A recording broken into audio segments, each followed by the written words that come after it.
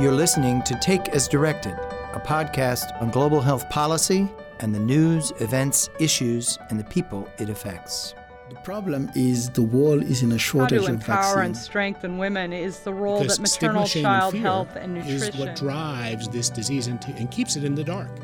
I'm Steve Morrison, Director of the Global Health Policy Center at the Center for Strategic and International Studies in Washington, D.C. In this podcast, you'll hear conversations led either by me or by my colleagues, Sarah Allender, Janet Fleischman, and Nellie Bristol, who serve as recurring hosts. We interview leaders fighting against some of the biggest public health challenges of our time.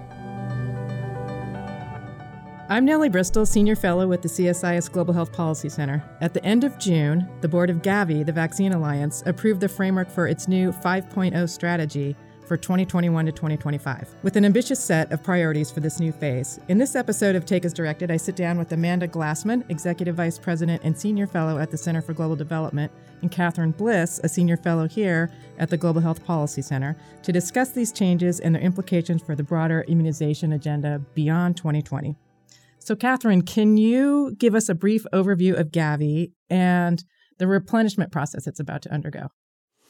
Sure. So Gavi actually turns 20 in January. Gavi was launched in the year 2000 at the World Economic Forum at Davos as the Global Alliance for Vaccines and Immunizations.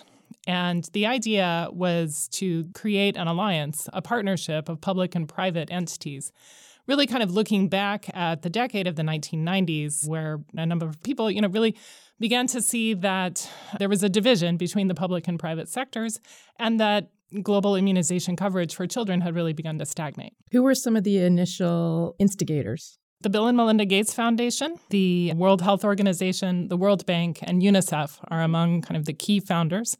And then over time, both donor countries, other private sector entities, some of the pharmaceutical companies, some of the medical device companies, a wide range of civil society organizations, and of course, implementing countries are now partners. So it's quite an extensive alliance. And so over the years, they've focused on getting vaccines to low-income countries, primarily as a financing mechanism. So the focus from the beginning has been really to bring new and underutilized vaccines to children in the world's poorest countries. Over time, that number of countries has decreased as countries have improved their economic performance and begun moving through what Gavi now calls its transition process. And I know Amanda will probably talk quite a bit more about the transition process. Over time, the number of countries eligible for financing and support, also health system strengthening support from Gavi, has gone down, but the focus remains on, the issue of getting vaccines to children in the world's poorest countries, and increasingly in this new framework, focusing on reaching the most remote and most difficult to reach children. So just on the threshold for Gavi eligibility, so there are fewer countries now because more countries are doing better economically? Yes. Okay. Amanda, can you talk about immunization coverage globally and what some of the challenges are to improving it? Yeah. So I think the good news about Gavi when it was founded is there was this big time gap between the time a vaccine was introduced in a high-income country and the time it reached a low-income country, where generally it could do much more good because there are more kids that are exposed to vaccine-preventable diseases. So that gap when Gavi started was like 20 to 25 years. Wow. But with Gavi, the gap had shortened to, a couple of years, basically. So that really is something that we should take a moment to appreciate. And is that because they were able to get the vaccine to the countries? It's because in ways that it wasn't able to get there before? Exactly. I mean, it consolidated money to be able to purchase these vaccines in bulk for low-income countries. And that's been a great strength of Gavi, that market-shaping piece of their work. That's contributed to getting introduction happening almost at the same time in high-income countries and low-income countries. And I think that is pretty remarkable. The big challenge, however, is immunization coverage. So there has been progress, and in some countries are really standout stars. So a country like Burundi, even very, let's call them low governance countries, have done really well in some cases at getting basic childhood immunization up very high. What's their key to success, would you say? I mean, it could well be because they are small. It could be because the head of the expanded program on immunization in that country might be very good, or perhaps the external partners that are part of Gavi Alliance like UNICEF or WHO are working really well together to focus on getting coverage up. If you think about a country like Rwanda that's done so well, they are allocating towards poor areas of the country as much as they are allocating to wealthier areas. They're focused on results. They use a lot of performance-based management approaches and payment approaches. So it's a priority for them, and they're really going after it. Exactly. On the other hand, there have been some countries, and unfortunately those are the countries with the larger birth cohorts. These are low middle-income countries that have not done so well in immunization coverage. Such as Nigeria, for example, that has 40% full immunization for age for 8 WHO-recommended vaccines. And Ethiopia, it's almost the same share of kids. And so, if we've worked for 15 years in Gavi, which is amazing, and we've gotten all these vaccines to countries, but we're still seeing low full immunization rates, and we're also seeing very sharp inequities between poorer and wealthier regions of countries. That puts the whole premise of the activity at risk, right? Because without full immunization for age, we don't have herd immunity and we don't get rid of the diseases. So how does this new strategy, Katherine, address some of these issues? Well, the new strategy is consistent with some of the previous work that Gavi has done in that it focuses on 4 key areas: immunization coverage, health system strengthening, sustainability, and market shaping, or creating healthy markets. But I think one thing that you'll see a much greater emphasis and discussion about in this new strategy, or the framework that's been approved, is around equity and really reaching those most difficult to reach children, and adults, because some of the products are protective for adults as well. So we're not just talking about kids. Within that, I think you'll see a greater emphasis on gender equity and a real emphasis on trying to understand how to empower particularly women and girls to access vaccines for themselves and their families. So are their rates generally lower overall, would you say, for girls? Why the focus on gender? I think one thing they want to do is better understand the data, to collect data, because it's not always collected in terms of boys and girls. The other is to ensure that mothers are empowered to bring their kids to the clinic and, that they can negotiate that within the family as well. You'll also see, I think, greater discussion and emphasis on community outreach and education, and really just trying to better collect data to understand how to reach the most difficult and remote populations. So in looking at equities, they're looking at hard-to-reach populations, mobile populations, highly urbanized poor. So what does that mean for Gavi? And also they're looking at kids in middle-income countries, which is a bit of a change for them because they generally have been focused on low income. So what is that going to mean for them operationally? Amanda? So, one thing to say is when you look at a country like Ethiopia that has this big birth cohort and it's a lower middle income country, it's getting wealthier, hopefully it overcomes the recent governance issues.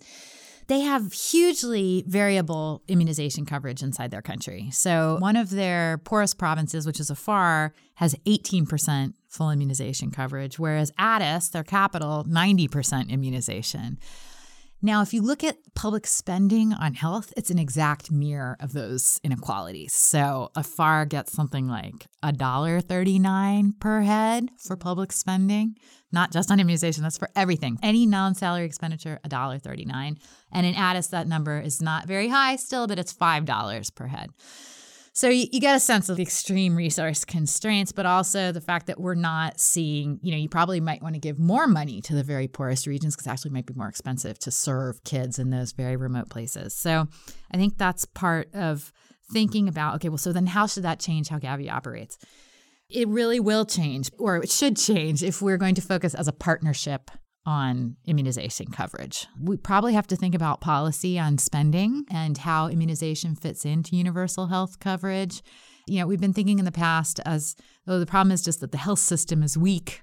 Let's identify a couple of things about the health system that might be related to immunization coverage that we should work on. But we'll probably need to look a step above at kind of the policy and budget context that is framing the incentives and the resources that people in very poorest areas of those countries have at their Right. I was in Ethiopia looking at some of the outlying areas along the borders related to polio eradication, and there were 80 different languages spoken in Ethiopia. I mean, just the cultural and the linguistic and the resource, and there were no health services there. I mean, essentially what polio was providing were the only health services that were out there. So it's a huge challenge. But in terms of what Gavi has done over the years, is it going to have to move more into supporting delivery mechanisms if it's going to address some of these issues? Certainly, Gavi has played an incredibly important role in facilitating the purchase of vaccines through the bulk procurement, through UNICEF, if countries choose to go that way, and then just creating kind of a step-by-step process by which, as they develop economically over time, they begin to pay more and more for the vaccines and the co-financing process. But, the health strengthening work has also been a really critical part of Gavi's mission, really helping countries develop not only their immunization systems and improve the cold chain and the supply and delivery of vaccines throughout the country, but also how to create stronger systems for health workers and the other aspects of health delivery that can support and enable the immunization systems themselves. And so Gavi has, I think, undertaken a number of different evaluations of its health system strengthening support to continue to try to improve that. And one thing they've begun doing is really delivering that, working very carefully with the countries to craft particular programs at the country level that are tailored to the needs of the countries themselves. The HSS window, there is this very good evaluation. And I think what it shows is that the size of the grants that went to support some of these interventions were quite small. First of all, they're all under $5 million. And for a big country like Ethiopia, $5 million just doesn't make much of a difference, doesn't influence the way anyone's delivering care. Also, the mechanism was quite fragmented and hard to understand for country partners. That's what the evaluation reports. So what does that mean exactly, if the mechanism's fragmented? So there were 6 different windows and different mechanisms that you needed to apply for. So it wasn't always clear to a country government what was available. So and for what different were the aspects terms. of their health systems, you Correct. get a cold chain grant and you get a health worker grant. Exactly. And they've tried to refine that over time, but it's still an issue. And then I think the other piece is more around, well, how is it that those investments were going to make a difference for delivery? It was sort of we'll fund the refrigerators or the cold chain, and then we'll hope, or we'll fund better data, and then that will in turn. But I guess we probably need to think about ways, and I guess we don't have to think about it as Gavi only as an organization, but Gavi as an alliance. That partnership part is really important. Much of this money has gone to WHO and UNICEF support.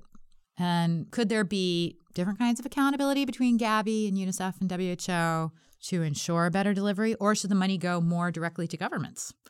To deliver the services? Or should it go to NGOs? You're talking about a remote area where government doesn't have a presence in many remote areas. Is it the case that you say to government, gosh, where you have no coverage at all, you need to deliver these vaccines. I'm going to give you money and you're going to contract an NGO to do it or something like that until such time as you have operational capacity in that area. Yeah. Those are things that are feasible. But it just requires us to focus on the delivery of the vaccine to the entire population. Well, how much of a mind shift is that for Gavi to think more broadly, but also more deeply about what's going on with these health systems and how it can step in and help out? Gavi doesn't have a lot of presence on the ground. They have a secretariat based in Geneva. They work very closely with WHO and UNICEF offices, as well as, with the country health offices. I think they've, over the last 5 to 10 years, greatly expanded their country staff. And so the country staff are able to really be very much in touch with people on the ground. But having that kind of day-to-day information about the needs and the delivery issues is probably not something people based in Geneva are going to be able to do as well as someone based in the country. So they really need the alliance part of their alliance, as Amanda was saying, with WHO, with NGOs, with the government, people who are a little closer to what's going on there. One of the other things that's been kind of a big goal is how to help countries self-finance their own vaccination systems. So what can Gavi's role be in that, Amanda? And what are some of the financing mechanisms that could aid that? I think it's very related to the exchange we've just had, right? Which is around how do countries actually give money to their expanded program on immunization in a routine way? How do they send money to subnational governments to provide certain kinds of services? What incentives do they create around that? I don't think there's much innovative financing available in this space. I think financing immunization programs in countries is boring finance. It should be boring. It should be very routine. Yes. It's the basics. I think there are a couple things that Gavi or the External Alliance could do to support governments more in this effort. I mean, one is to help governments set priorities for their own spending based on cost effectiveness as one criteria. So, obviously vaccination prevents a lot of disease burden. It prevents a lot of healthcare consumption. And if that's the case, not every vaccine is highly cost effective, but for the most part they are, and therefore have that process that would be ongoing to allocate in that way towards immunization. I think the data actually is a really key point, because if populations know, if governments know, if parliaments know what's happening with immunization coverage and its equity over time, maybe that will also motivate them to focus on this as a budget line item over time as well. Well, and as you say, the outcomes, like just giving money to these particular aspects of the system, but are they actually maybe drawing the line about how they're improving the outcomes, and the immunization coverage would be more of an incentive for countries. Yeah. And some countries have used local level accountability interventions that are interesting. So, the report card that you put up on the community center door or something like that. Like in our community, only 10% of kids are vaccinated. Go vaccinate your kid. They do need to explore, the alliance writ large, probably need to look at demand a bit as well. Although we know this is in everyone's self-interest to do, if we offer this service that's very valuable, that people will take it up. But the reality is that very poor people live very far from health facilities. If I don't need to spend on prevention if I'm not certain I'm going to get the disease. It's just like the problem people have buying health insurance in the United States, right? We're thinking, well, maybe I won't get sick, maybe I'll pray. So because it has this huge cost and these families are so poor, many times people will not go voluntarily to go get their kids vaccinated. What's the number one way to get people to go get vaccinated? It's in the poor countries in particular. Well, like they talk about demand. What would convince somebody that they should make this trek and take this time out of their day, which is going to have a cost benefit? Well, we really need to evaluate strategies, I think. I think there's a lot of things that have been tried. One is this kind of report card community accountability, obviously giving information, obviously taking advantage of the fact when a mother gives birth, if she happens to be in a facility, that's a great time to educate them about vaccines. So there's been a lot that's tried, or very small cash transfers or SMS reminders. The issue is sort of what's the right thing for any particular circumstance that's going to work best. So it's different everywhere. Right. Yeah. And I mean, of course, we would be helped if there wasn't this vaccine misinformation stuff going on in the larger community, which is also affecting what happens in low and middle income countries. Right. Katherine, so speaking of money, Gavi is coming into a replenishment cycle. What is the timing for that, and what are they hoping for? So the Gavi Replenishment Conference, which Gavi will ask donor countries and other members of the alliance to contribute to its operating expenses to really put this new strategy for 2021 to 2025 into effect. That conference is scheduled to happen, I think, in June of next year in the United Kingdom, so June of 2020.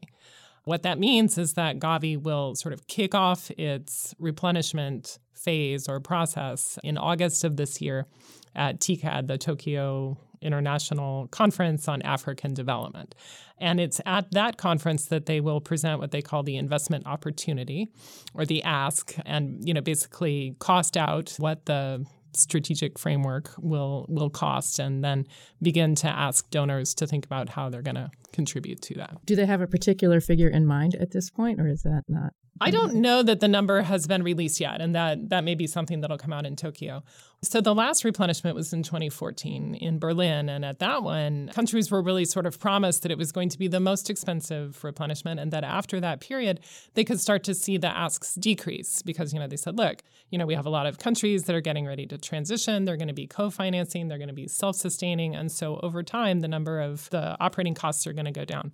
What I have been hearing is that may not be the case. It may actually go up. And, that's for a number of reasons. One, the most remote, the most difficult children and families to reach, it's just more expensive. You have to get further out into these, remote areas, or even in the peri-urban areas, and the migrating populations.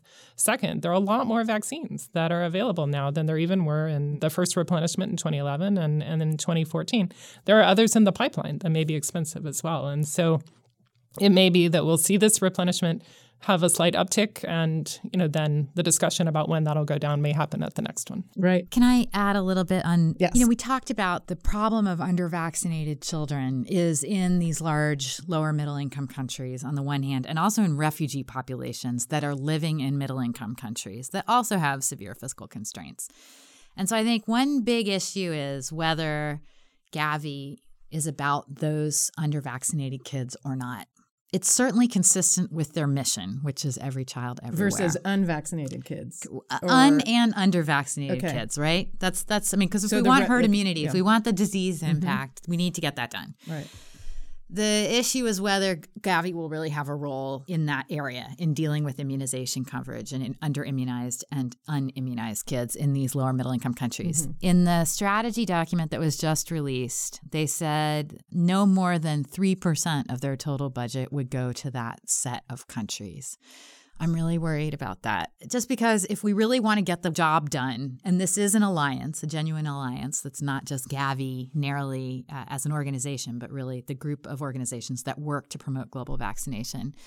Is this really enough? Is this realistic? So I think that's something that I'll be watching in the next couple of months. And then the other big situation that we're in, of course, is lots of global health security threats. We all agree that preparedness has a lot to do with getting kids vaccinated. And there again, does Gavi have a role here beyond the low-income countries or not? And should that be reflected in the spend? And then finally, Gavi has a role in polio eradication.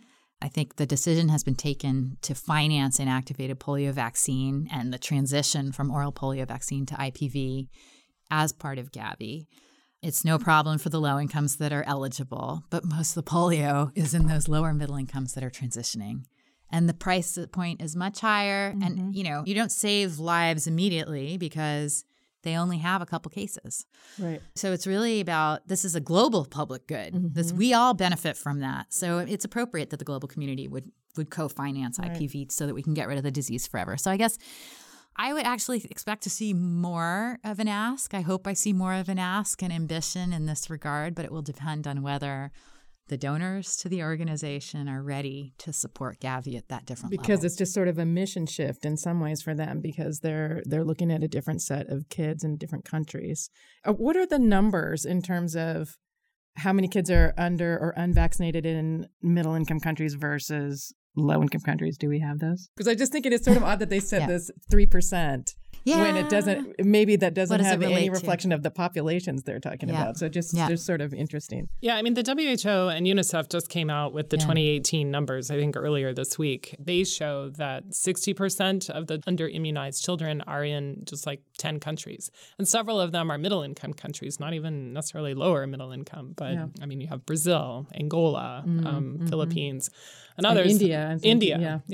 So trying to figure out how to engage in those countries with what they're calling catalytic support, as opposed to, maybe some of the kind of more direct support that the lower income countries have been receiving. I think it sounds like it's something that the board is going to take at least another 6 months to think about. So a lot of challenges, a lot of potential for some really great changes and some improved health throughout the world. It'll be exciting to watch. So thank you both, and thank you for joining us on this episode of Take as Directed, featuring Amanda Glassman and Katherine Bliss. We invite you to subscribe so you never miss our latest episodes. To keep up to date on our latest work, please visit the Global Health Policy Center program page at csis.org.